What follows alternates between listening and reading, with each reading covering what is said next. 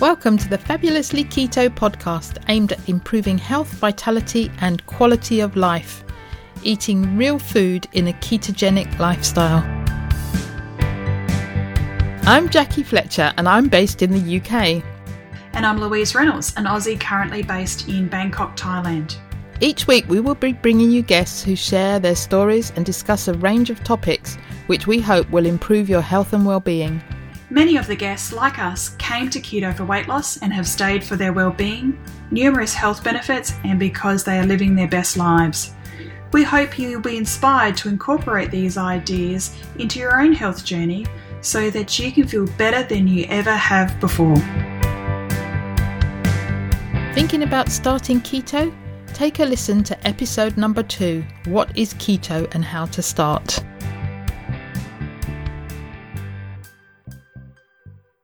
Welcome to episode 138 of the Fabulously Keto podcast. Today I have with me Rich Smith. Rich was recommended to me by Geraint Hole of episode 116. Richard Smith was 33 when he learned he was type 2 diabetic with a body fat percentage of just under 60%. He suffered with other ailments that impacted his life.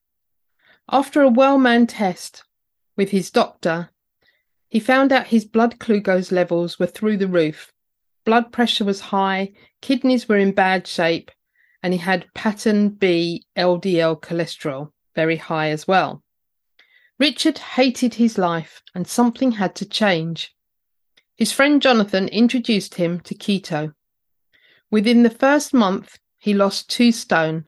By month 4, he'd lost an amazing 4 stone. That's 56 pounds. In 120 days. Over 12 months, his total loss of body fat was over 100 pounds.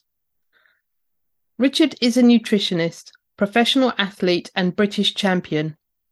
He felt like he had a secret he needed to share with the world and help transform the health and lives of others. So he set up Keto-Pro. Keto-Pro provides the support and supplements that help people as they adopt the keto diet. They also make sure that people have access to affordable, high-premium products that pack in a ton of health benefits. Today, Richard has thousands of customers who have transformed how they look and feel. Let's go and hear from Rich. Welcome, Rich, to the Fabulously Keto podcast. It's fabulous to have you with us today. Thank you, Jackie. Super excited to be on board. And I'm going to ask you where in the world you are, but your accent sort of gives it away a little bit. Yeah, just a little bit. I'm from South Wales, UK. Excellent. For my sins. I'm sure it's beautiful there.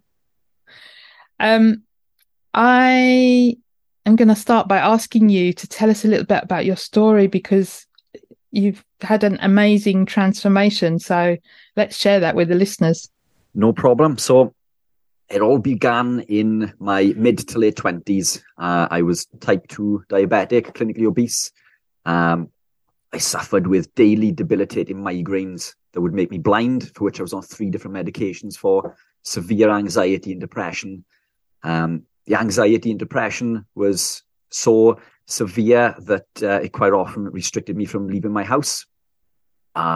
Just before we came on air, I described it as living in a box, jumping into my other box and driving to another box, i.e. my works. And that's how I lived. That was my life. I didn't want to be around other people. Even moving to my vehicle, to my car on the drive, which was about 2 feet away, quite often I would have to wait until there was nobody else in the street, no neighbours, and many thought that it's because I was rude, but it's always because I never felt worthy of the company of others. And I think this is something many of us suffer from, and anyone that does suffer from it can understand how debilitating that it can be. It takes over your life to the extent that I would not go to a public place by myself. I never felt comfortable enough. So my life was governed by these illnesses. And very restricted by the sound of it. Super restricted, which in your mid to late 20s is not the type of place that you want to be. I always thought that I was trying to be active and eating healthy, but in my mid to late 20s, I could barely walk up the stairs without stopping or being severely out of breath. And I put this down to a fact of life. I just thought that I was getting older in my mid 20s. Was that weight or pain? Was it joints? Yes. So I suffered with severe lower back pain, joint pain in my knees. The weight that I went to doesn't sound excessive to many, but my frame is incredibly small. So I went up to 17 stone. My body fat percentage was 65%. Now, this was through eating from the food pyramid, the Eat Well plate, foods that I was told were good for me. I was eating my whole grains. I was avoiding my saturated fats. I was eating my 5 a day. I had days or spells where, I consumed junk food like many of us do, but I actively tried to consume the foods that we were told were good for us and the foods that we needed to consume to be fit and healthy. But these just seemed to make me worse. I tried speaking to lots of professionals, nutritionists, dietitians, doctors, but all they wanted to do was to issue me medication instead of looking at the root cause. And I think this is the society that we're in today, isn't it? Everything is medication based. Yeah.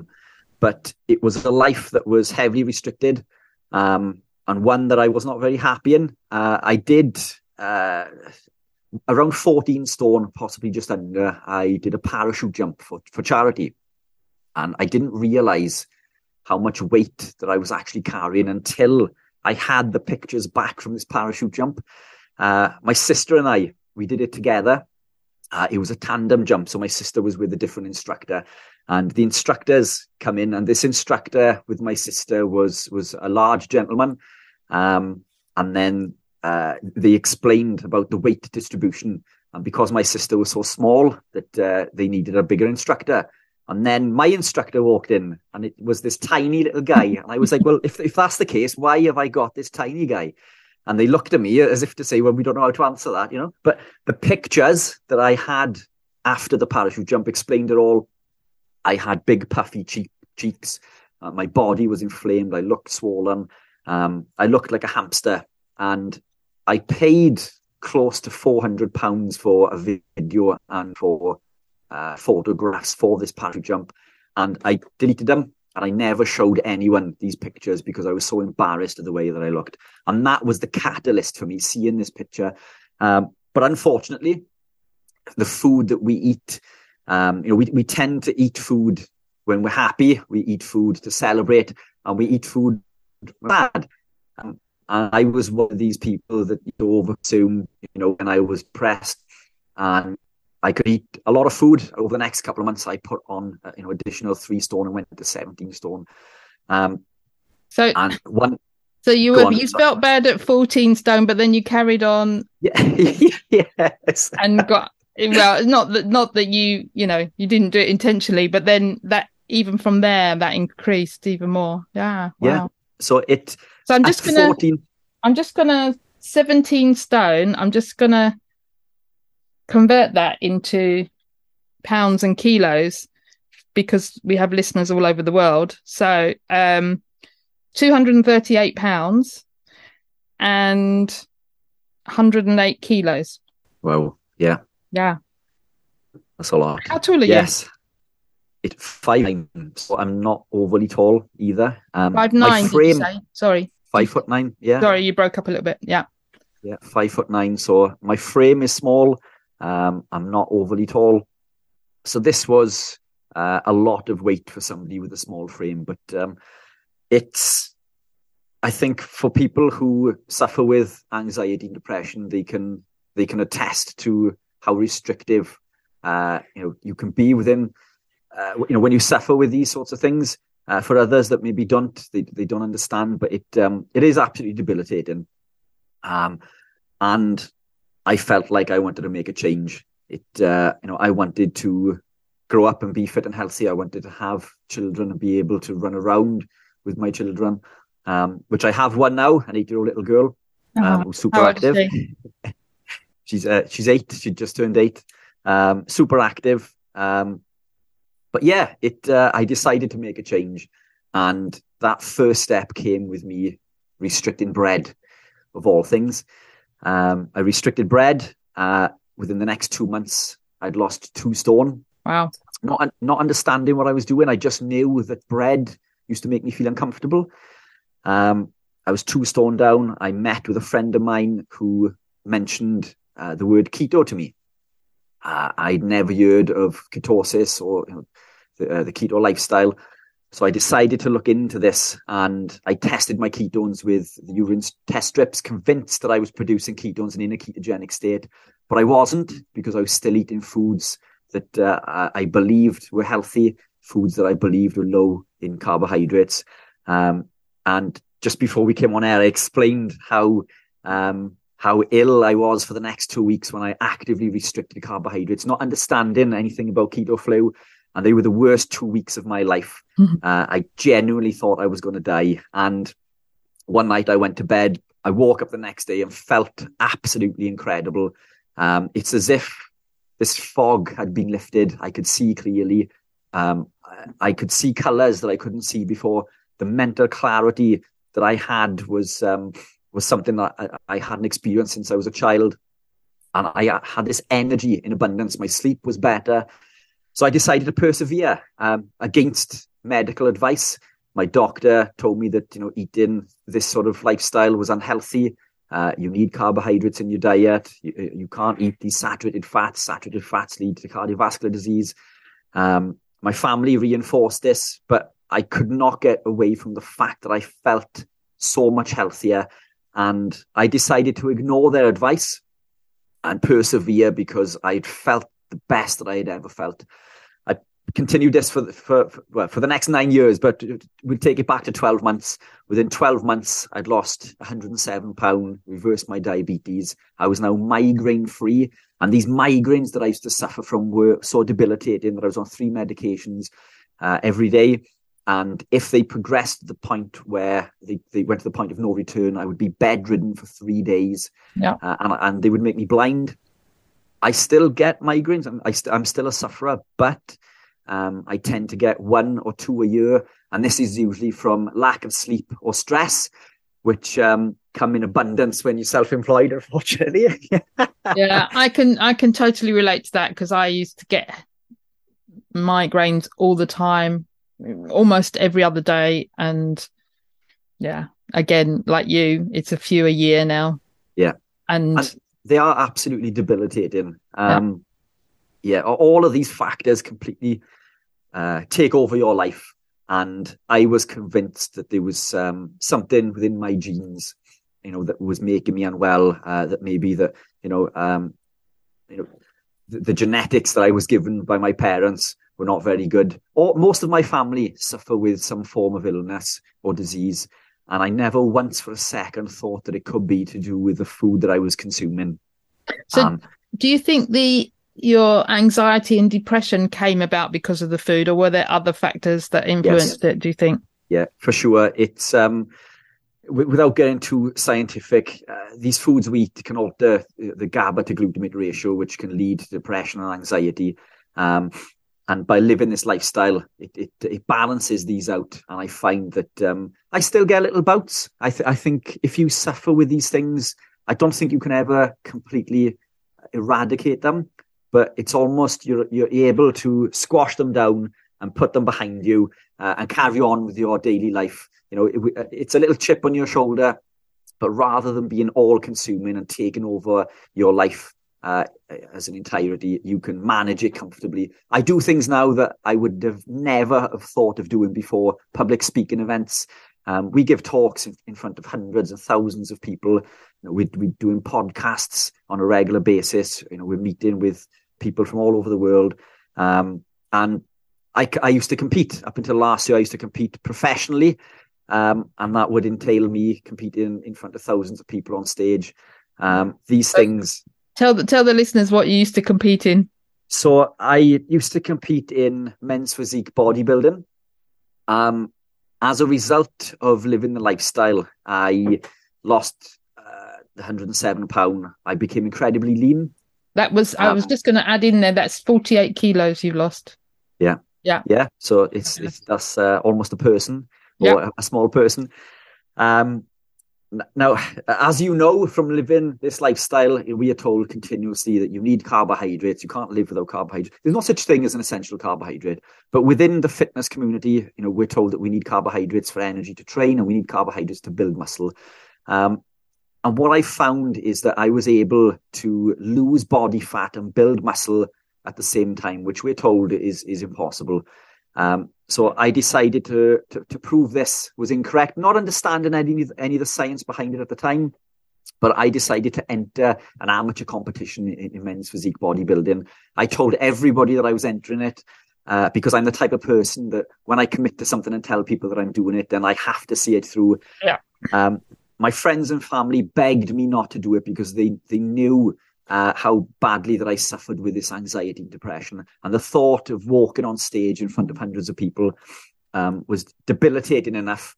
And they thought that I was either going to not walk on or embarrass myself. But I persevered. I decided to do it anyway.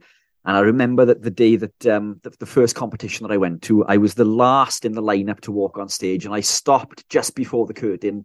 And I almost didn't walk on. And a friend of mine called me from the crowd, cheered me on, and that was enough for me to walk on.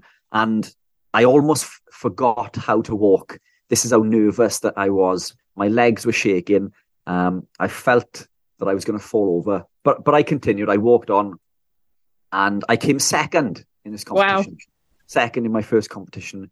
So I decided to go back the year after. I competed in a couple of other categories, and I came second and third.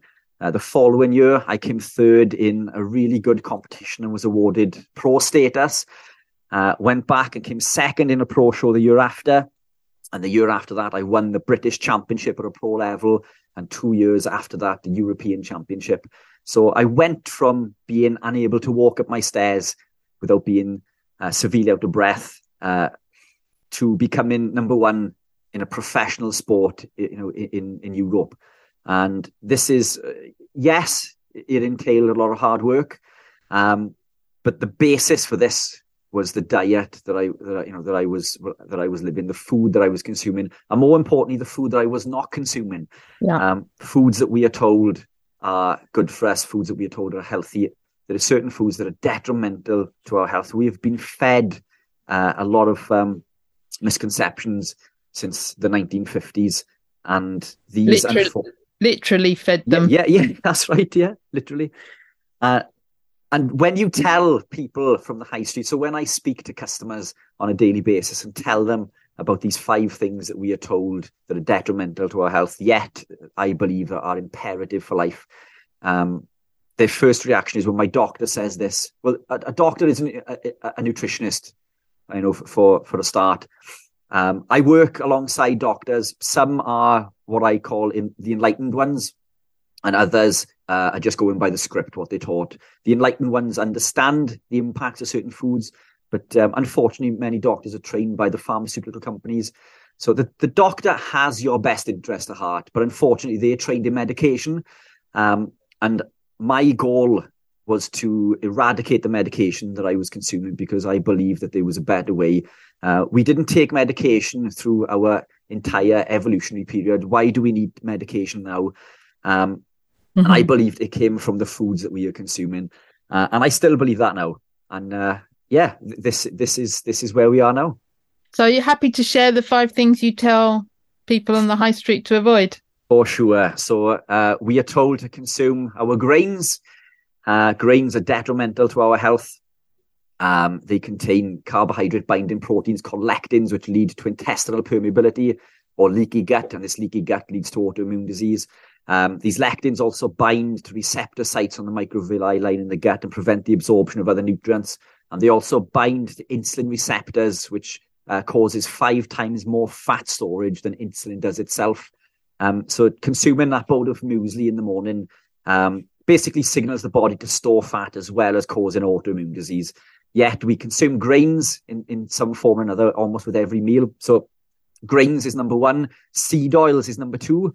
Yeah. And to be honest, I believe probably seed oils maybe to be even more detrimental to your health.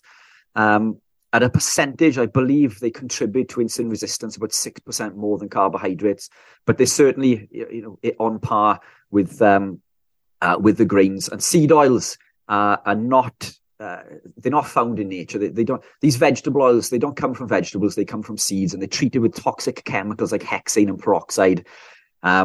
We fuel our diesel car on these oils, but we wouldn't cook in diesel. So why are we cooking these oils? These oils are high in an oxidized omega-6 called linoleic acid, which damages the liver, leads to insulin resistance, and it causes us at a cellular level to gain weight. It signals the body to store fat. Now, saturated fats don't do this, and omega-3s don't do this. And these...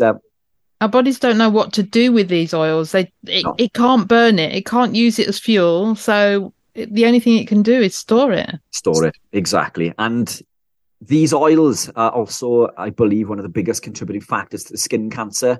We are told to avoid the sun. The sun is something in nature that has been around our entire existence. Yes, overexposure can be detrimental, but the sun also gives out UVA rays, which increase nitric oxide. Nitric oxide increases longevity. So spells of exposure to UVA is essential for life. And I don't believe that that's the cause of skin cancer. And we see this in studies all over the world. People who consume these seed oils are literally burning from the inside out. They're being cooked by the UVB rays. Yet, and I used to burn as a child. I used to go beetroot red. Now that I consume lots of saturated fats, I don't apply any sun cream whatsoever. I believe there's more toxic chemicals and carcinogens within these oils, the sun blockers, than there are from the sun. And studies from Sweden, highlight this. So those are number 1 and 2, grains and seed oils. So I was just going to say to you, I don't use suntan creams. The only time I do is if I'm on a sunny holiday and I need to spend a lot of time in the sun. Yeah. But mostly my suntan cream is coconut oil and sitting in the shade and just going out for short periods of time and then coming back in the shade. And so, if you're careful, you don't burn. Burn. Well, these studies show that even in people with skin cancer, that they're at less risk of skin cancer if they're exposed to 20 minutes of UVA per day rather than no sun exposure at all. And these are massive studies. So it's just testament to the fact that the sun isn't this evil orb in the sky. It's something that we've evolved through our entire existence, and there are benefits to the sun, and we need UVA rays. We need the sun exposure. What's changed is the consumption of these seed oils. Again, manipulated by man, created by man. They're not found in nature, and we should not be consuming them. So those are 1 and 2. Number 3, we are told to avoid saturated fats. Yeah. Saturated fats are essential for life. They allow us to create cholesterol. Cholesterol is imperative for life. Cholesterol, which is number 4. Basically, we're told to avoid saturated fats because of cardiovascular disease.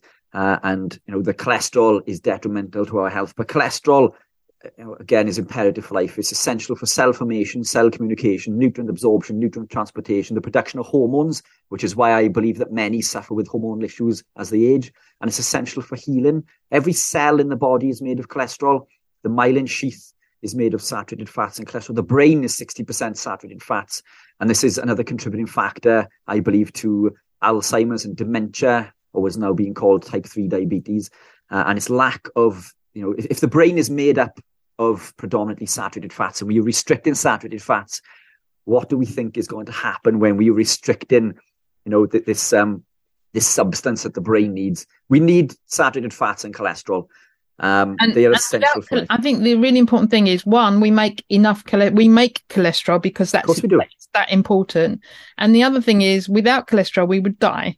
Exactly. It's essential for life. Yeah. So why are they just trying to push it down all the time? Yeah. Cholesterol is not the cause of cardiovascular disease. I did a podcast with Ben Azadi last year, which is one of his most viewed podcasts. We spoke about cholesterol. I went into detail about the difference between pattern A and pattern B LDL and how the LDL is protective. LDL becomes damaged through the overconsumption of carbs, particularly from grains, and from the overconsumption of seed oils. So the two things that we are told to help us to combat cardiovascular disease are in fact the very things that are causing cardiovascular disease. So that video is available on the website if anybody wants to take a look at that. I've done a short version of that as well, which is about 16 minutes long. And number 5 for me is animal proteins, particularly red meat. We're told to avoid red meat. And red meat is the most nutrient-dense food on the planet. Organ meats are number 1, particularly beef liver.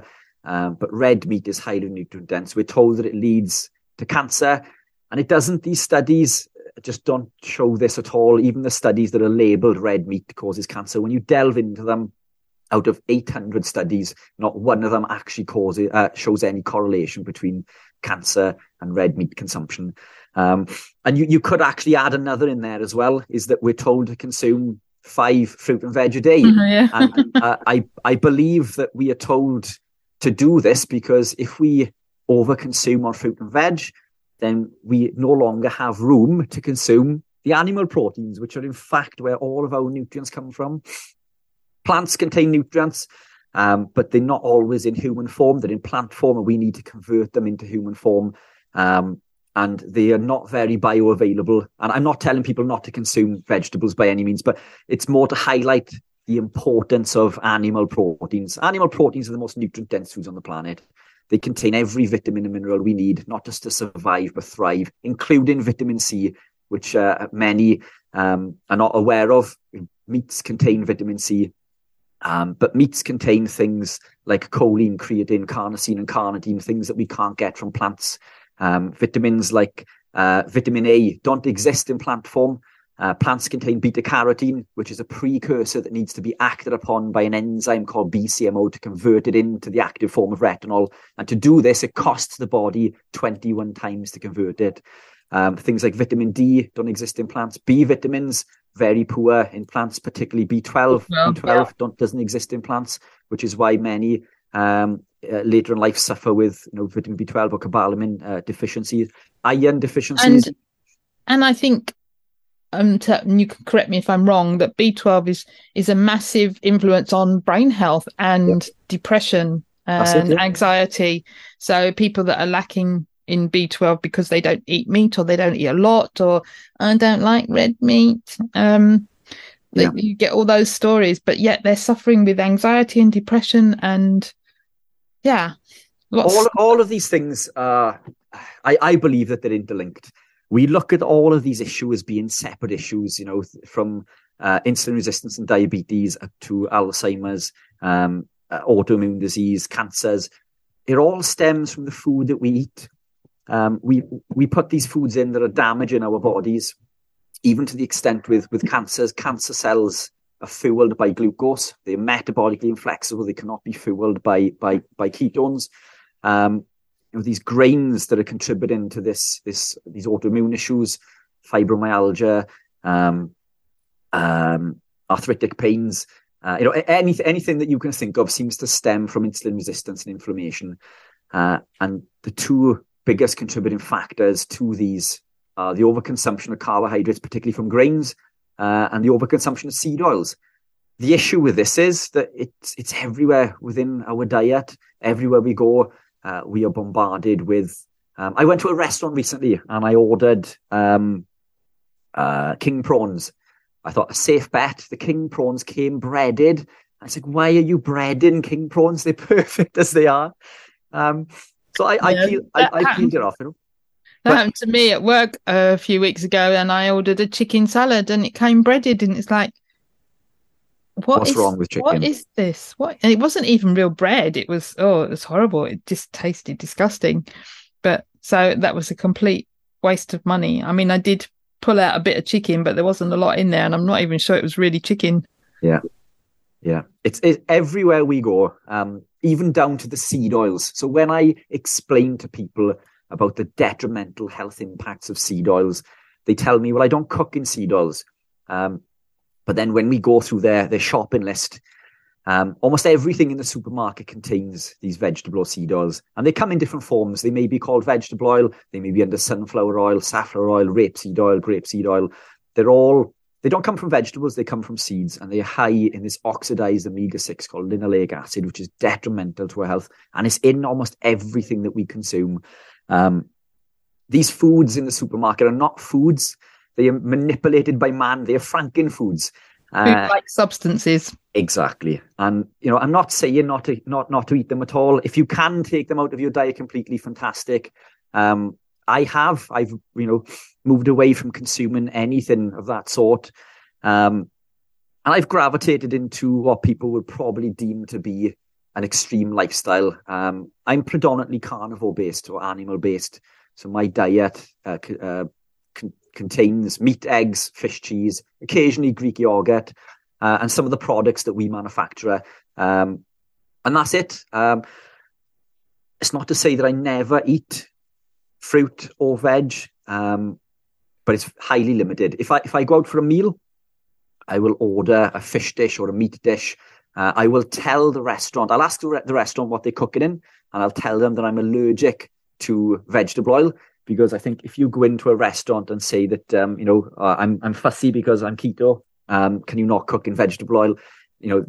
They get the hump and look at you stupid. So, but if you tell them that you're allergic to something, they take it on board immediately. So I'll ask them to either cook, my food in butter, tallow, lard, or ghee, or quite often, if they don't have these, they'll dry fry or grill them.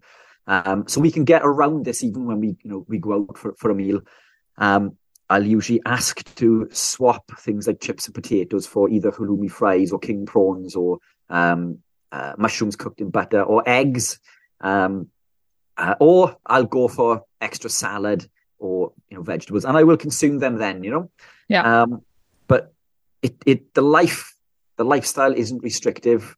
I find the way that I live my life highly indulgent. I get to eat crispy chicken skin and the fat on my pork chops, lamb and steak, and heart, liver, kidney. The local butcher that I work with makes me rusk-free burgers and sausages. I go through tubs of full-fat mince beef, king prawns, salmon, sardines, mackerel. I love the food that I eat, and I could never go back to eating these fake foods, these Franken foods that are found within the supermarket. We have unfortunately been brainwashed to believe are healthy. If a product in the supermarket needs to be labelled health or healthy, then it's usually a warning sign that in fact it's the opposite. Yeah, it's got one of these 5 things in it: grains, seed oils, saturated. Well, yeah, it won't have saturated fats. It won't have anything that's going to raise your cholesterol. It won't have red meat, and it will have 5 fruit and veg. Yeah. Perfect. Spot on. Everything is backwards. It's all backwards. It is. And as I think we face an uphill struggle trying to re-educate people and trying to overcome 70 years of misinformation. But it is growing. That information is getting out there. Things like this, I think, are helping. Podcasts are getting the word out there, speaking to people face to face. And one person that you work with, that person could change their life, and then there's the ripple effect or the butterfly effect. That person will tell their friend, or their friend will ask them quite often, you've lost an awful lot of weight. And living this lifestyle isn't about the weight loss. The weight loss is a side effect. Yeah. Living this lifestyle is a healing lifestyle. This lifestyle heals and repairs the body, and the weight loss is a side effect as an improvement on insulin resistance, improving insulin sensitivity. But their friends will ask them, how have you lost this weight? Well, I'm living this lifestyle. Well, do you think it's healthy? Well, yeah, I'm doing things that I've never done before. There was a lady that I work with now called Sarah. She's a neurophysiologist with Swansea Singleton Hospital and a lecturer with Swansea University. So she's a highly intelligent person. She came to see me after I worked with her husband on athletic performance. She was type 2 diabetic. She'd been suffering with diabetes for 23 years, and she was clinically obese. Within 12 months, she had lost 7 stone, I believe, reversed her diabetes. In fact, the diabetes was reversed within a few weeks. She lost all that weight. improved in mental clarity and concentration. She quite often says when she's giving lectures in Swansea Uni, it's difficult to remember all of these big words, and now they just seem to pop into her head. But Sarah could not walk a mile, and now she runs marathons, and she competed with me in a duathlon last weekend, and she won her age category. All of this has happened within just a year. So people will quite often say, well, she's lost the weight because she's running. No, she didn't lose the weight because she was running. She started to run because she lost the weight, not the other way around. Yeah. So all of these things are contributing factors to improving health and well-being. And one fuels the other. But she's the healthiest and fittest that she's ever been. And she'll openly admit that she's fitter now that she's 50 than she was in her 20s. And it's just testament to the way that we live, the lifestyle that we lead, the foods that we consume and the foods that we don't consume, probably more importantly. Yeah, absolutely. And I think we had on Dr. Asim Malhotra a while back, and he was in that episode, he was talking a lot about, the corporations and how much they make money from us eating the foods that we're not supposed to and being sick. So you've got the big food and the big pharma that are doing wonderfully well because we're sick, as I always say, sick and stupid. And because we can't think straight, we're lacking in energy, we can't do stuff, then we get worse, then we take more medication, and then they give you this medication, but now it's caused something else, let's give you a different medication. And before you know it, you've got this whole long list of medications that you're taking, which is supporting all the pharmaceutical industry and the big food industry, because then you can't think very much, so you just eat the same foods, and it's going round and round, and we're just getting sicker and sicker.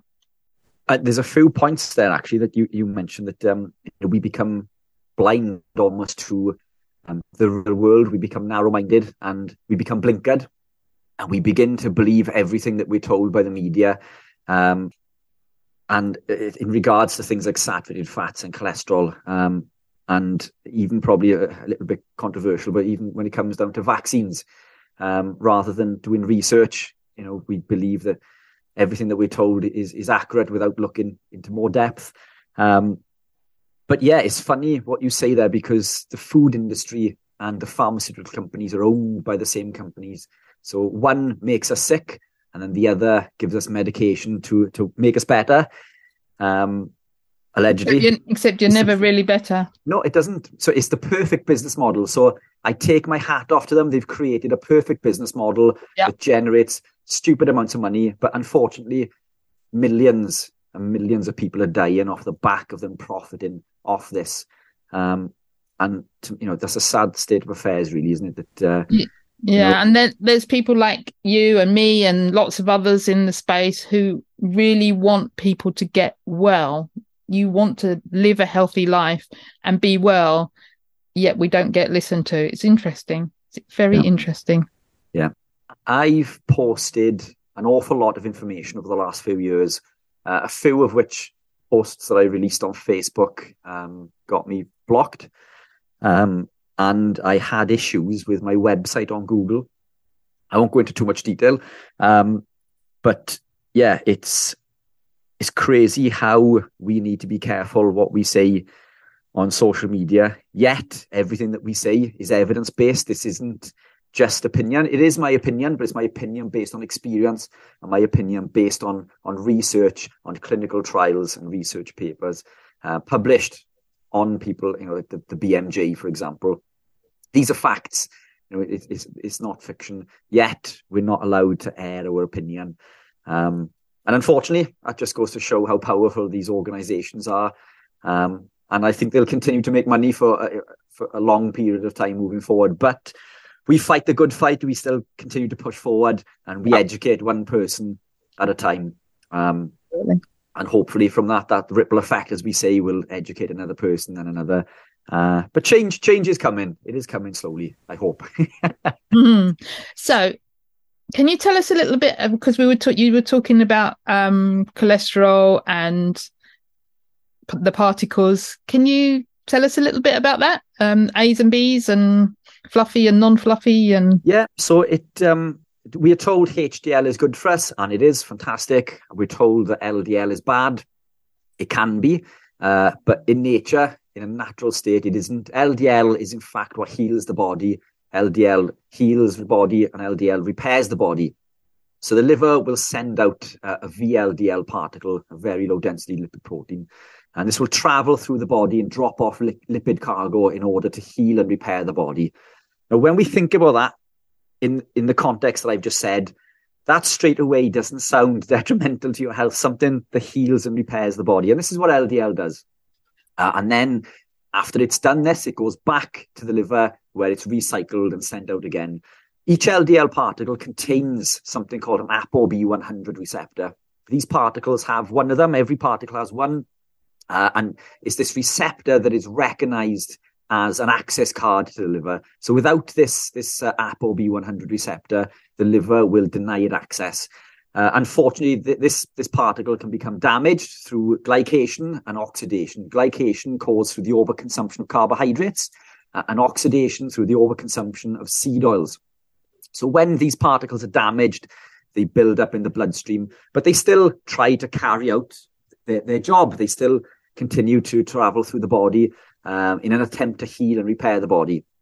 But now that the arterial wall is damaged because we've been consuming lots of amounts of carbohydrates, particularly from grains and seed oils, these damage the glycocalyx, which line the arterial wall. And the glycocalyx is the arterial wall's first line of defense. Once this is damaged, it takes 8 to 12 hours to repair. And we are told to consume foods every 2 to 3 hours. So this glycocalyx is never recovering.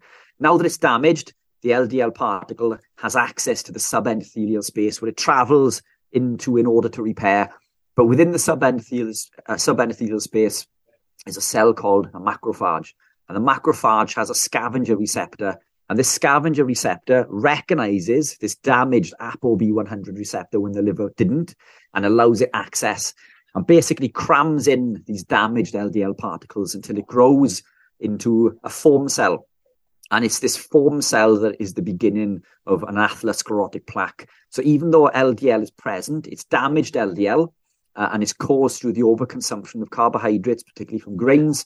So that's glycation and oxidation from seed oils. So cholesterol isn't the cause of cardiovascular disease. Cholesterol is the substance that's trying to heal and repair the body. And you'll quite often hear the analogy that blaming cholesterol for cardiovascular disease is like blaming the firefighter for starting the fire, because at the scene of every fire, there's a firefighter.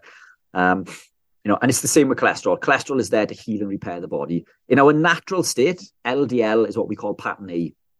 And that's healing and repairing, but it becomes oxidized and glycated or pattern B, as I say, through glycation and oxidation, through the overconsumption of carbohydrates, particularly from grains and seed oils.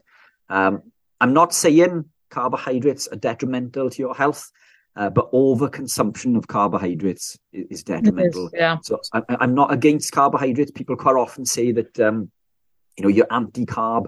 I'm not anti-carb. I'm anti over-consuming carbs, because this overconsumption of carbs has a detrimental impact on insulin resistance. Many of us suffer with insulin resistance. I dare to say there's probably 95+% suffer with insulin resistance. And it's this insulin resistance that leads to type 2 diabetes. But this insulin resistance begins 15 years prior to being diagnosed with type 2 diabetes. So if we go to the doctor and have our blood glucose tested, we are shown to be in a normal range. And this is because the pancreas is doing its job. It's upregulating the amount of insulin it's releasing, and this insulin is driving this glucose into the cell. But behind the scenes, this insulin is increasing and increasing all the time until it gets to a point where it can't increase anymore. And then it can no longer shuttle this glucose into the cell. And then we are diagnosed with type 2 diabetes. But this insulin resistance began 10 to 15 years prior to this.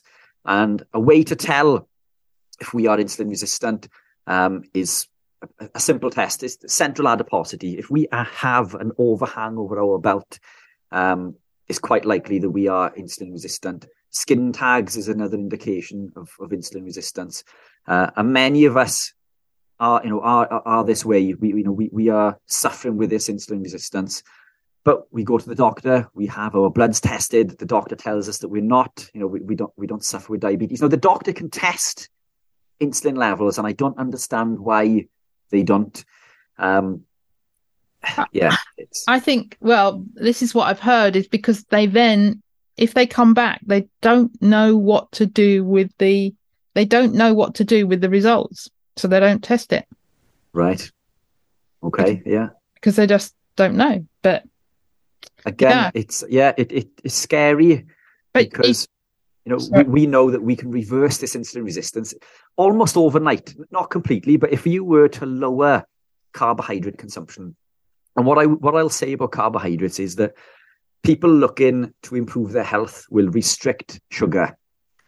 We all know sugar is detrimental to our health, but what many don't understand is all carbohydrates break down into glucose. All carbohydrates are sugar. The worst thing is that they are called carbohydrates and then sugar is called sugar. They are one and the same. All carbohydrates, sugar eventually. Some sugar immediately, and others will be stored in the liver and muscle as glycogen, but all will sugar eventually. So carbohydrates equals sugar. By restricting carbohydrates, i.e. sugar, we can improve insulin sensitivity almost overnight. We literally see it dropping overnight. And within a couple of weeks, we can improve insulin sensitivity to the point where we could be technically deemed to have reversed this insulin resistance and type 2 diabetes. I've worked with people who have on blood glucose readings, if we were to follow the protocol of a blood glucose test, that they are technically in a non-diabetic region within as little as 2 weeks. I spoke with Ben Azadi recently, and Ben Azadi said that in America, it costs $30 to educate someone in order to reverse type 2 diabetes. Yet the pharmaceutical companies will make $700,000 off issuing medication. So which one do you think are they going to go for? And again, unfortunately, heavily financially driven. Again, I'm not against medication. I think there's a place for medication, but we need to be looking at the root cause and addressing that problem at the root cause, not addressing a symptom. Almost every client that I work with has massively reversed, reduced or completely removed all medications since implementing some simple changes within their diet. And these are things that they've suffered with for up to 30 years, severe gastrointestinal issues, autoimmune issues, things that they've been combating almost all their life, things that have been absolutely debilitating, all through removing, in particular, grains and seed oils. And I think that's not even keto. We talk about being ketogenic, removing grains and removing seed oils. That you can do this without even gravitating into a ketogenic lifestyle. And I think if everybody can do that moving forward, you're going to massively improve your health and well-being. And if you can restrict carbohydrates along the way, then, win-win. Yeah, absolutely. Fabulous. So how are your family with this, as in your wife and your daughter? How do they eat like you or similar? Are they still low carb, or how does it work with them? So my wife is predominantly carnivore as well. She was surprisingly in a ketogenic state when I tested her before we even started to gravitate it into more of a keto lifestyle. And then it made perfect sense, because when I took a step back and looked at what she was consuming, she consumed she didn't consume grains anyway. She didn't eat bread, very few takeaways. She used to eat, eggs and cheese and meats, with some veg, but she trains a lot. So she was actually in a ketogenic state. Naturally, she was consuming the foods that made her feel good and fueled her brain and fueled her day. So she intuitively gravitated into that lifestyle, without us even knowing. But now she's more animal-based, carnivore-based. My little girl, now this is a difficult one. If I had my way, I would have her living a carnivore-based lifestyle. But I'm also conscious that in school, it isn't always possible. I could make her pack lunch, but then she doesn't sit with her friends. So there's a whole other layer that comes into this as well. And I don't want to ostracize her when she goes to her friends' birthday parties where she can't eat chicken nuggets or have birthday cake. So she has a flexible lifestyle. Now, she knows she's only 8 and she probably understands nutrition better than most nutritionists or dietitians. Yeah. She will tell you that, red meat is really good for you. Animal proteins are really good. She understands that, chicken nuggets are not real food. She knows that organ meats are really good. To the point where she was in school recently and they went through what healthy foods were. And she was the only one in class that said about the animal proteins. So I educate her into understanding what these healthy foods are. But I don't overly restrict her, as in if I cook her food, I'll cook steak and I'll cut it up into tiny little pieces. I'll cook what I call stringy burger, so mincemeat, because she likes burgers. So we do what I call stringy burger. I'll pan fry stringy burger, or I may even make burgers out of mincemeat. Or I'll cook chicken breast. Obviously, that isn't breaded. But I'll also add things like, cucumber sticks and little cubes of cheese. But when Amanda cooks, she will cook chicken nuggets occasionally. And I'd rather her not consume these foods at all. But I think it's important, as I say, not to ostracize her from friends, when it comes into the real world. But she's educated enough to understand. And I'm hoping that she will follow us. And I think we do as a people, as we grow up, we tend to follow our parents. We blame a lot of our ill health on our genes. Yeah. People will often say, well, it runs in my family. Well, the food that you consume also runs in your family. Yeah, you eat absolutely. what your parents are eating. And I'm a big believer in that. And so she eats an awful lot of the food that I consume, but she does put some of the nasties in. I'd love her not to, but I think that's a decision that, she needs to gravitate into when she grows up as well, But it's a difficult one. It is a difficult one. Yeah, and I definitely agree that kids have to fit in with all the other kids, because there's nothing worse than being singled out as that strange person. And so you need to, they need to fit in, but she's got the education to know what's good for her. And so hopefully as she grows, she'll just make more and more of those choices and disguise it maybe a bit better than the other kids. And, she might be influencing people as she goes along. Let's hope so. Yeah. She's recently had 3 or 4 teeth removed. So she had an operation with the dentist to have some teeth removed. So she's a little bit sore at the moment and she's back in school on Monday. So she's worried about going back into school and eating foods that are going to cause pain because, her baby teeth now have been taken out. So she wanted me to make sandwiches for her to take to school on Monday. And one of the products that I stock is a low carb bread. It still contains lectins, but it's heavily reduced. So she asked me if she could make it in that. So tuna sandwiches basically in this low carb bread. So that's a middle ground that I'm happy to meet her on. This low carb bread, heavily reduced in carbs and lectins. So it's almost a step in the right direction. She hasn't removed breads, but we're replacing things slowly. And obviously, as I say, is educating. But it was her idea, which was good, and she's always asking me, is this keto? That's what she quite often says. And I try to correct her in saying, well, is it healthy? Is it real food even? Because that's what keto is. It's just living off foods that we have survived and thrived off our entire existence. And this is real food. This is food that you find in your local butcher, which comes from 2 miles up the road from a local farm. Not flown in from all over the world. These are foods that are pasture raised, not caged, grass fed, grass finished, and locally sourced. And I think this is my contribution really to the environment, because I'm not buying products that are flown in from all over the world. When we look at vegans and vegetarians, which I work with a lot of, I've got nothing against vegans or vegetarians, but I think there's a lot of misinformation in there in regards to, animal cruelty, quality of meat, nutrients, and the effects on the environment. So all of my food, being carnivore, comes from 2 miles up the road.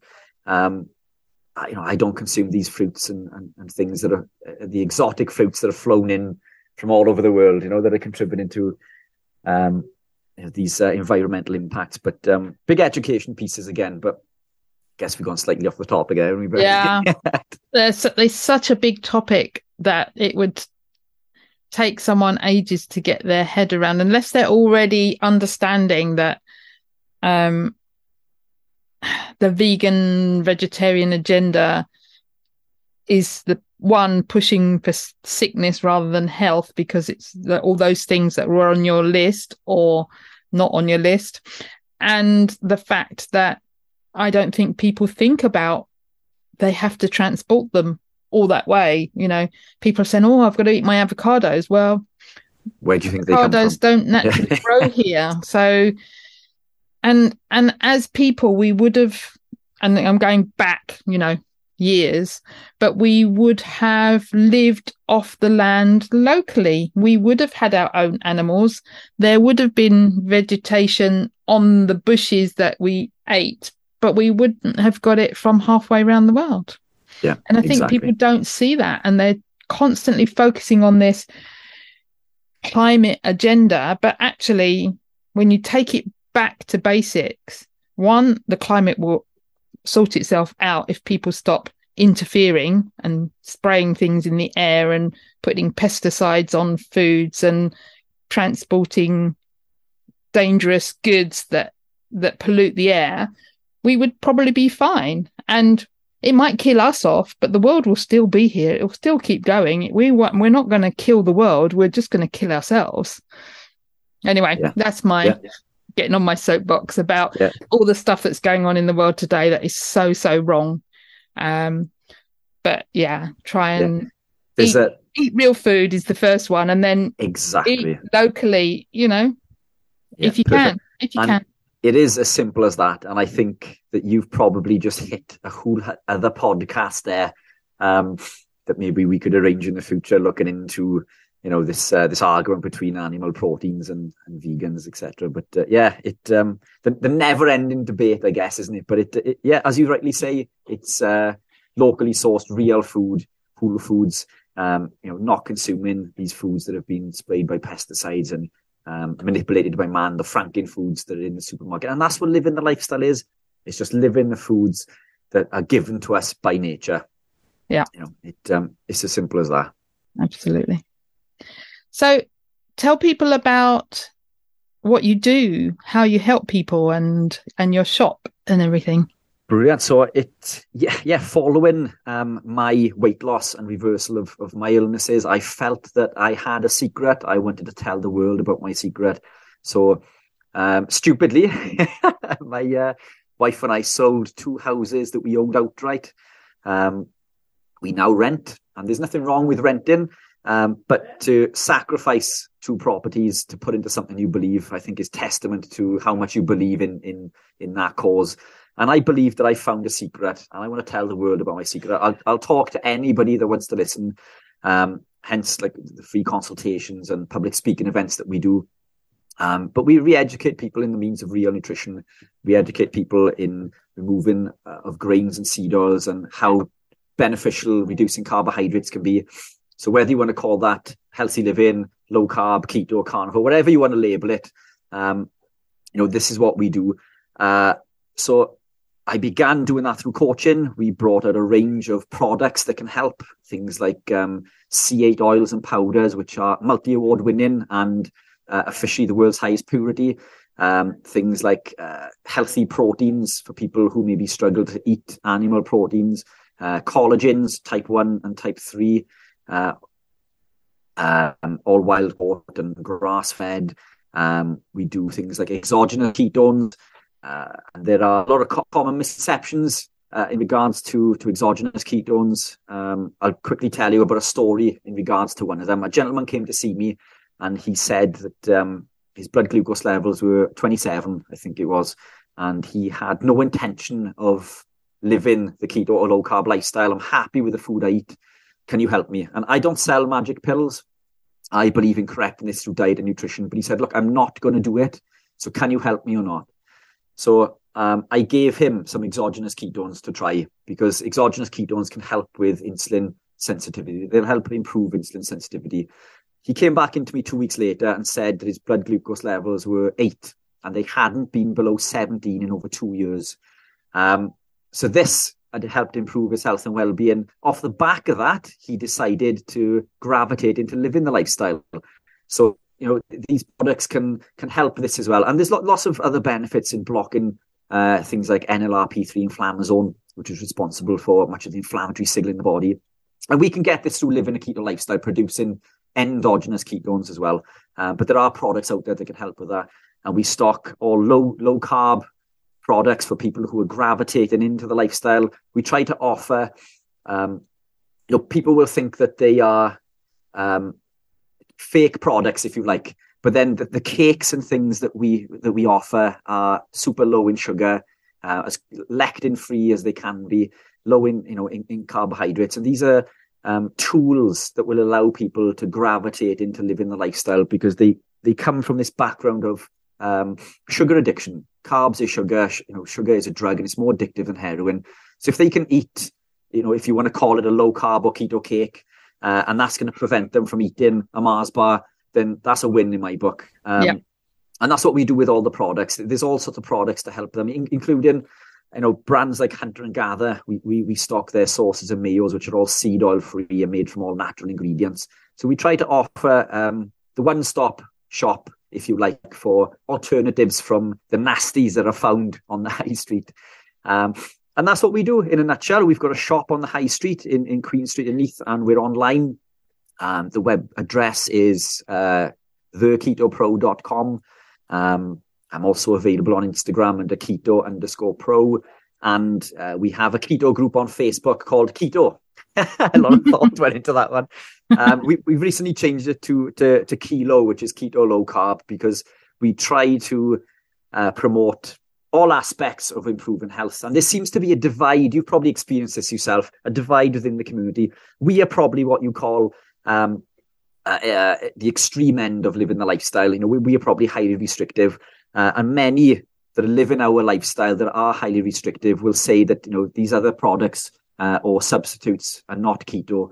But then they've also got to understand that we are many years into our journey, and it's a big step for someone to swap, bread or remove that from their diet. So if they can swap it for a low carb alternative that maybe does still contain grains, which contains lectins, but they're heavily reduced, then it's a step in the right direction. If they can swap, these bars that they're consuming for keto-friendly products, then it's a step in the right direction, because reducing that carbohydrate intake is going to improve insulin sensitivity. Lowering that lectin consumption is going to improve insulin sensitivity.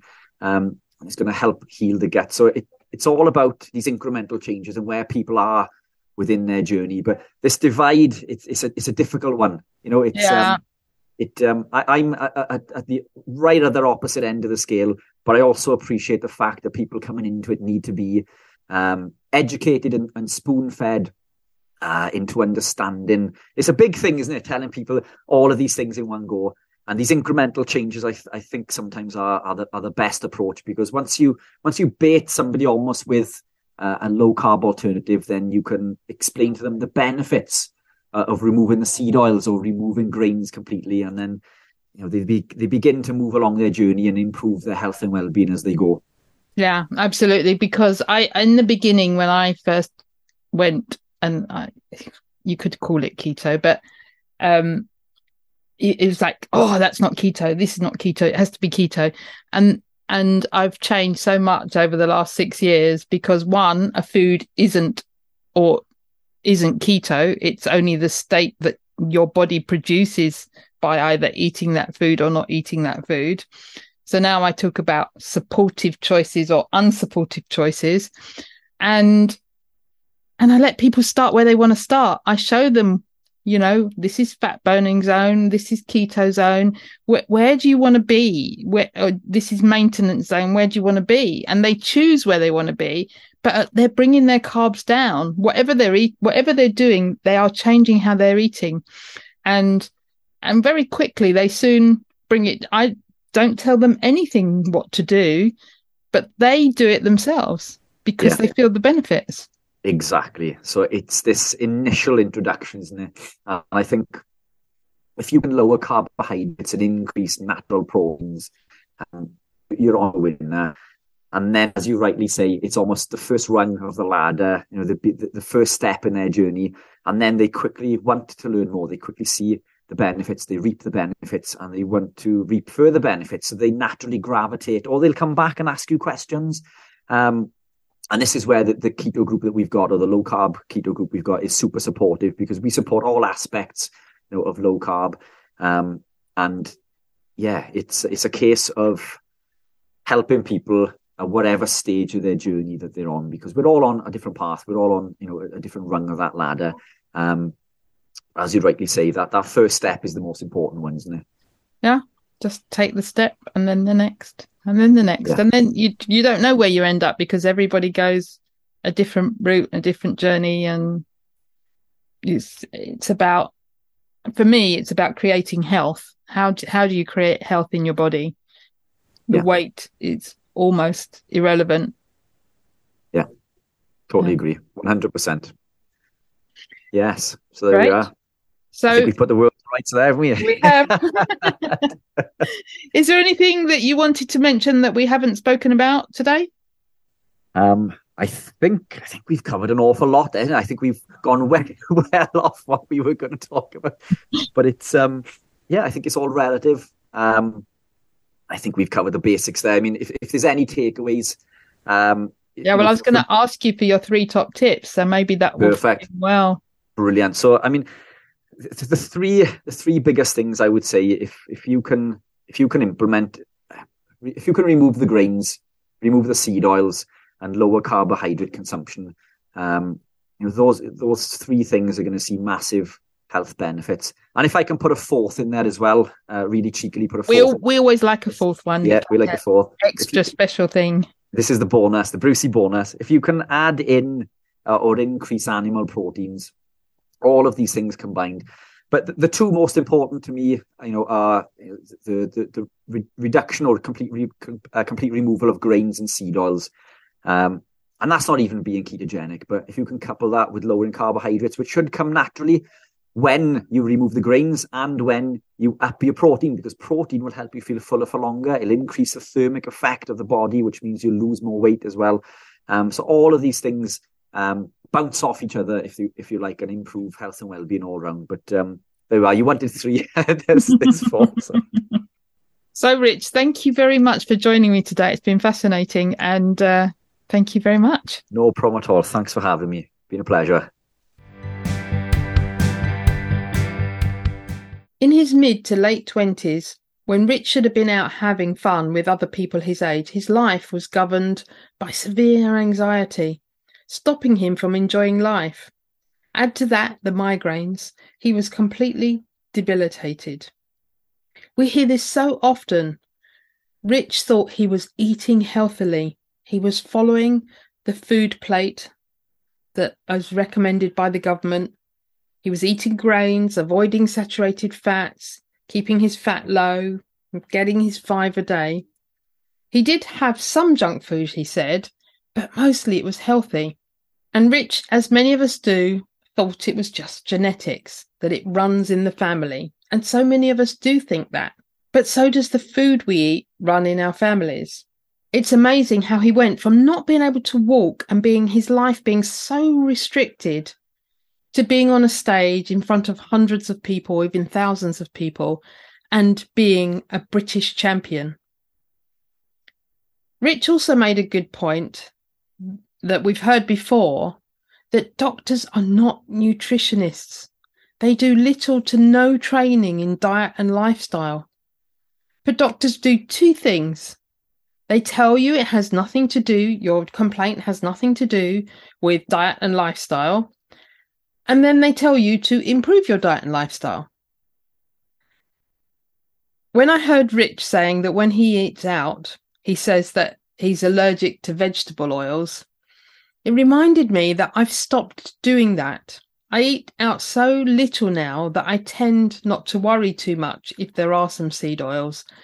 But maybe I ought to go back to worrying about it and asking and being a bit more requesting. That's not quite the right word. Being a bit more pushy, maybe, in asking for how I want it cooked. I usually take butter anyway. One, because I don't like the cheap butter most restaurants provide, and also I don't like salty butter, which is what in the UK most restaurants provide, salty butter. So I've quite often, if I'm going out to eat, I've quite often got some butter in my handbag. I probably keep saying this as well, but I think Rich is very lucky to have found his way of life while his daughter is still young. And like you said, it's not about restricting them totally, because we spoke about this in the podcast. You have to give them the freedom to choose, but also not to feel ostracized or left out or being the odd kid. But I'm hoping, and I'm sure it will happen, that feeding them nutritious foods most of the time is going to be really great. And as he said, he's educating his daughter about food. So hopefully she might make better choices when she grows up. And we saw this in the podcast with Ella and Mark Brereton, how Ella and Louis have both stuck to their healthy way of eating. So if you want to listen to that episode, that's episode 111. So if you want to see the show notes are at fabulouslyketo.com/podcast/138.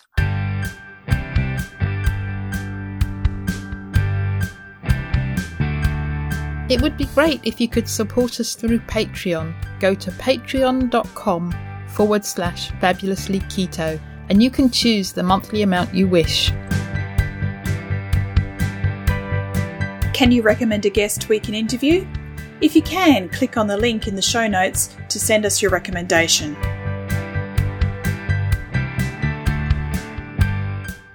Would you like to join our Facebook group? Search for Fabulously Keto on Facebook.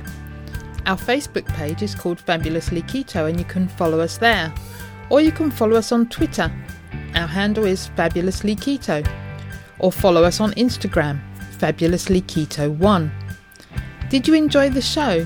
Let us know you listened by tagging us in your Insta story or Instagram post using the handle Fabulously Keto 1 and the hashtag TFKP. All the links are on the website and in the show notes. If you haven't subscribed to the podcast, click the subscribe button. Reviews help us to be found and reach new listeners. Please leave a review of our show on your preferred podcast listening platform. We appreciate you taking the time and read them all. Disclaimer. The information in this podcast is for informational and educational purposes only. Nothing in this podcast can be taken as advice. Whether our guests are doctors, healthcare professionals or not, they're only sharing their own opinions and stories, and this does not constitute a doctor-patient relationship. It's always best to seek professional medical advice should you wish to make any changes to your current medication or treatments. Also speak to your own doctor if you have any concerns about your health or you wish to make lifestyle changes, especially if you're taking medication.